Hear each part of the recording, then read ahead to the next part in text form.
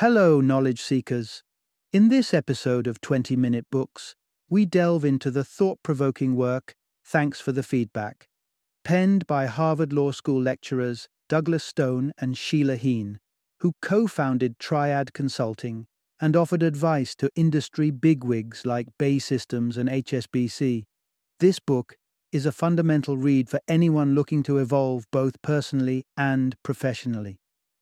Thanks for the Feedback uncovers the art of learning from people and experiences within both personal and professional domains. It illuminates various types of feedback, their significance, and how they can be harnessed constructively for self-improvement. The book inspires readers to adopt a more positive perspective towards feedback, enabling them to use it as a tool for enhancement in their career, trajectories, and interpersonal relationships. Whether you're enthusiastic about self-development, invested in the skills of coaching and managing people, or interested in the psychology of giving and receiving feedback, Thanks for the Feedback serves as a valuable guide. Join us in this episode as we encapsulate the wisdom of this influential book in just 20 minutes.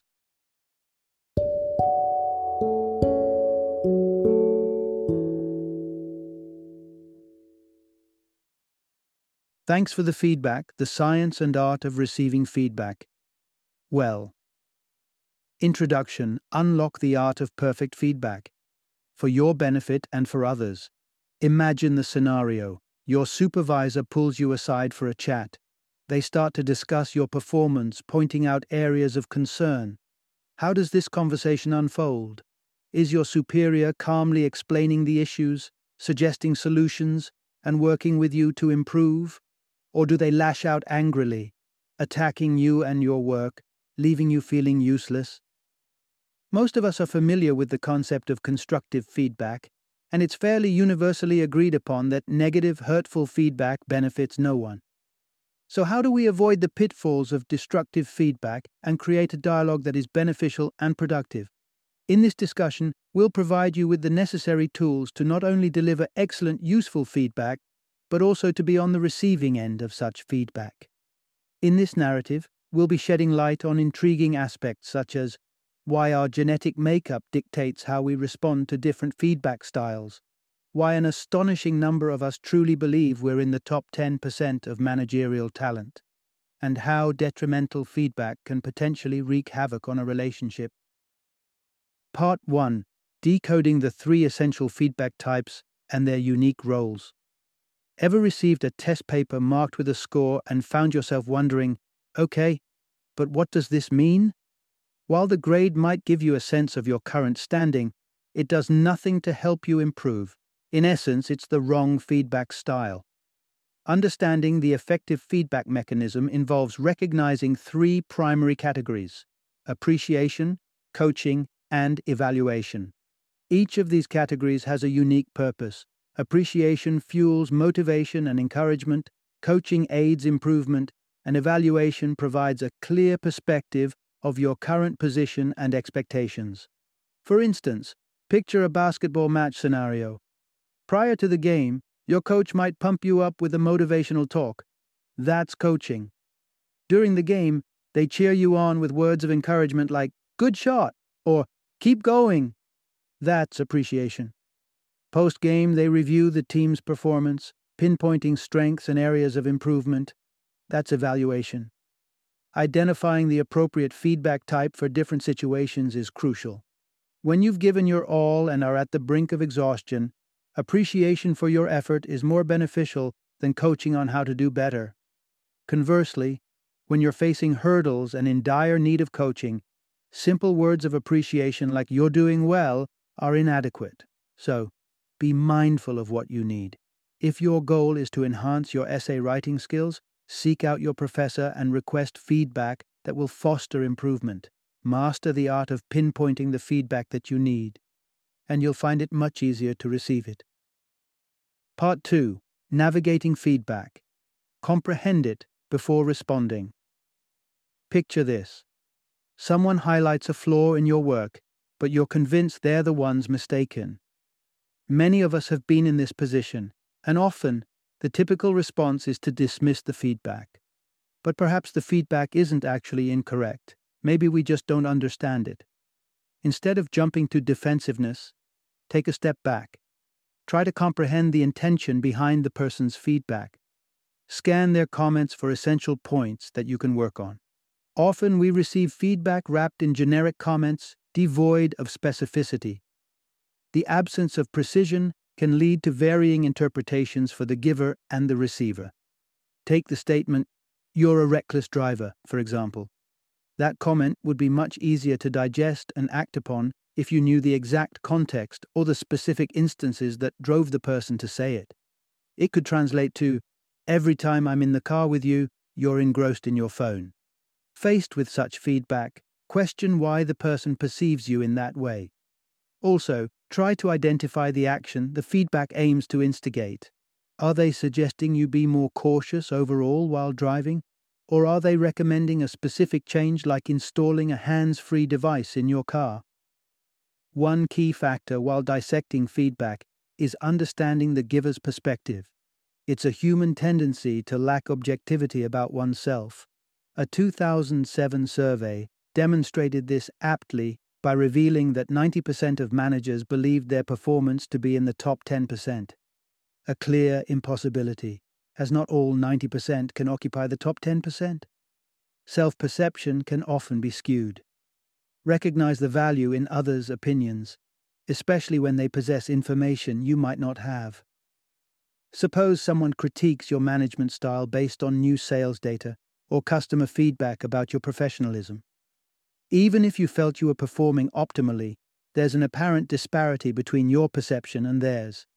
Embrace this information, using it as a stepping stone to improvement rather than disregarding it. Part 3. Feedback.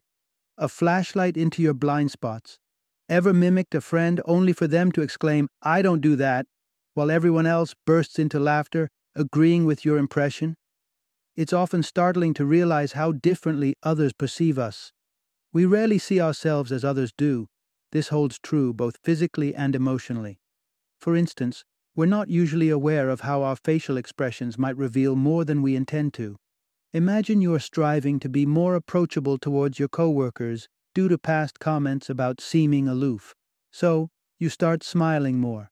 But if your heart isn't into it, chances are they'll detect the lack of genuineness in your smile. Similar to our inability to witness our expressions, we're also unable to hear our tone of voice, making it challenging to self-assess accurately. If you possess a somewhat assertive tone, you might overlook it as you're accustomed to it. What feels normal to you might come across as aggressive to others. Our perceptions of ourselves frequently deviate from how others perceive us. When we stumble, we tend to attribute it to external factors or circumstances. Conversely, other people might view the same scenario as a personal flaw. For example, if someone comments about you being unfriendly, you're likely to reason that you were just stressed that day, that is, circumstances. Meanwhile, the person could interpret this as a characteristic trait. Moreover, we tend to evaluate ourselves based on our intentions, whereas we judge others by their actions. Consider the earlier example of the insincere smile. Despite your effort to appear friendlier, your coworkers might perceive you as deceitful, possibly thinking of you as even less affable than before. We often carry a more positive self-image than what others might hold of us, which is why negative feedback can be particularly jarring. Consider feedback as a flashlight that illuminates your blind spots. Recognize it, learn from it, and apply that knowledge to garner even more insights from future feedback. Part 4. Feedback in the light of relationships. It's all about the interpretation. Ever found yourself questioning why criticism from certain individuals is easier to accept, while others' remarks trigger irritation or dismissal? The dynamics of the relationship between you and the feedback giver significantly impact how you perceive their comments. Not all feedback is processed equally.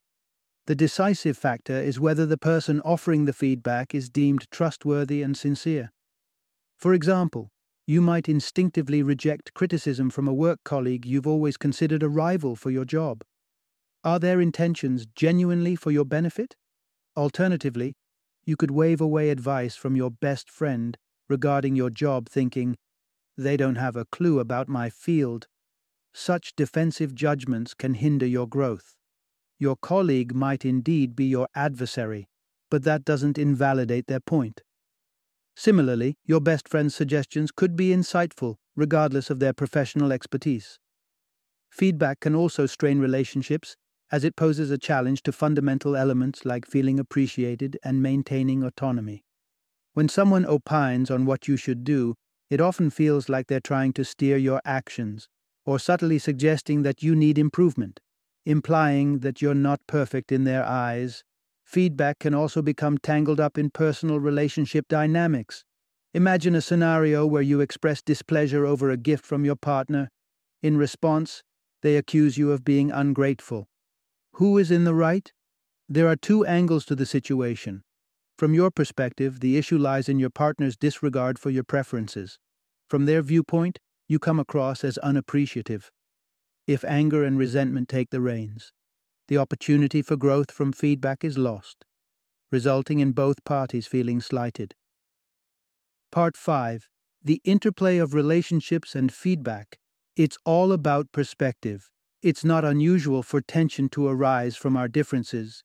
You might prefer lounging after dinner, while I'm inclined to wash the dishes right away. Aren't these distinctions what make us unique? Sometimes taking a step back to observe the elements influencing our relationships can make it easier to accept feedback and alter our behavior constructively. Our roles in various contexts like work or family can interfere with effective communication. Consider a traffic policeman and a speed limit offender. They might share numerous similarities as individuals, but their roles dictate them as opponents, making tension almost inevitable. Now imagine if a close friend at your workplace gets promoted and suddenly becomes your boss. The shift in roles can lead to awkward dynamics as they grapple with how to interact with you. Our environment significantly impacts how we engage with others. Let's say there's a car crash. The instinctive response would be to blame one of the drivers. However, looking at the broader context might reveal that a third vehicle was involved, or perhaps the streetlights were faulty. Apply this same broader view to relationships. If a child is consistently mean to their peers, it could be because their family environment rewards dominance. Or maybe another kid is encouraging their unkind behavior. This perspective doesn't excuse the child's behavior, but it helps comprehend it, and understanding is a vital step in utilizing feedback effectively. So when you're on the receiving end of feedback, reflect on your emotions towards the person giving it and their feelings towards you. Also, take a few steps back to identify other influences that could be at play. Part 6. The interplay of our brain, emotions, and feedback interpretation. Ever wondered why some individuals seem more receptive to feedback than others? Our response to feedback is significantly determined by our brain's wiring. Our genetic makeup sets our default happiness level.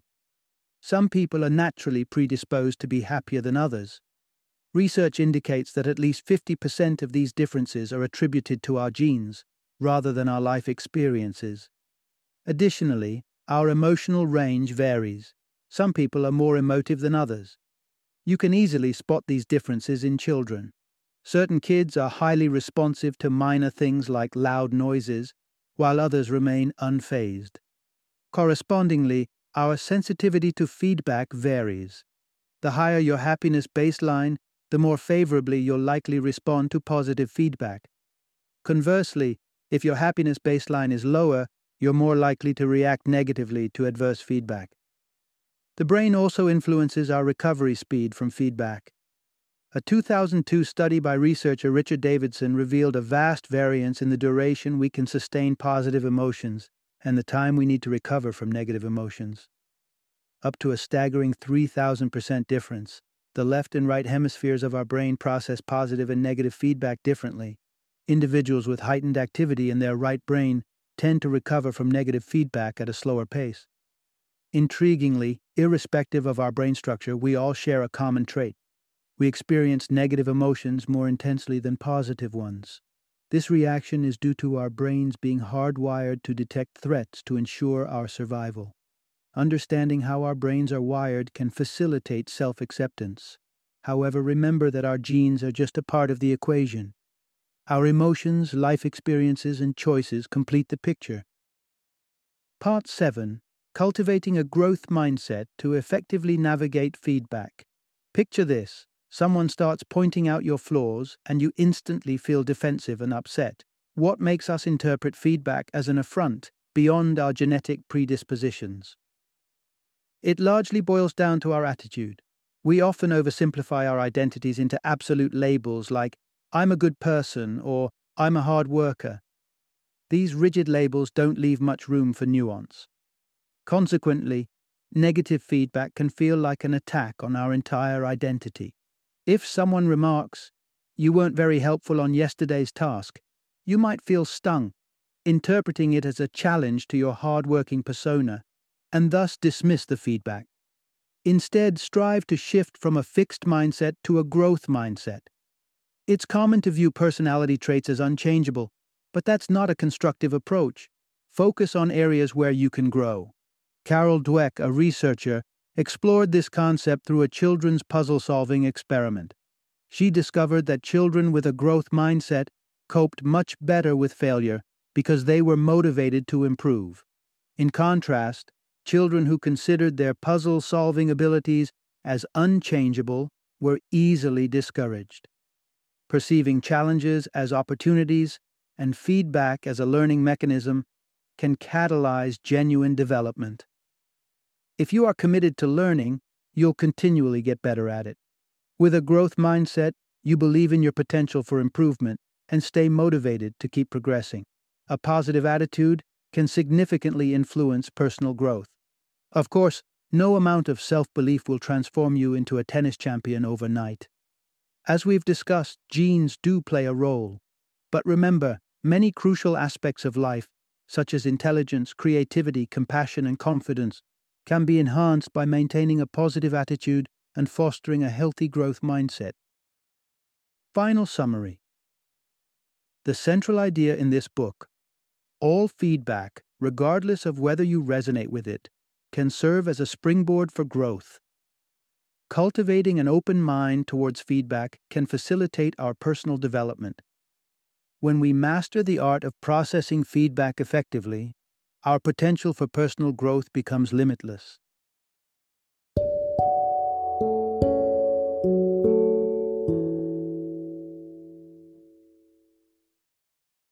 Thank you for joining me today on this journey of learning and discovery as we explored the insights of another thought-provoking book in our growing library of knowledge.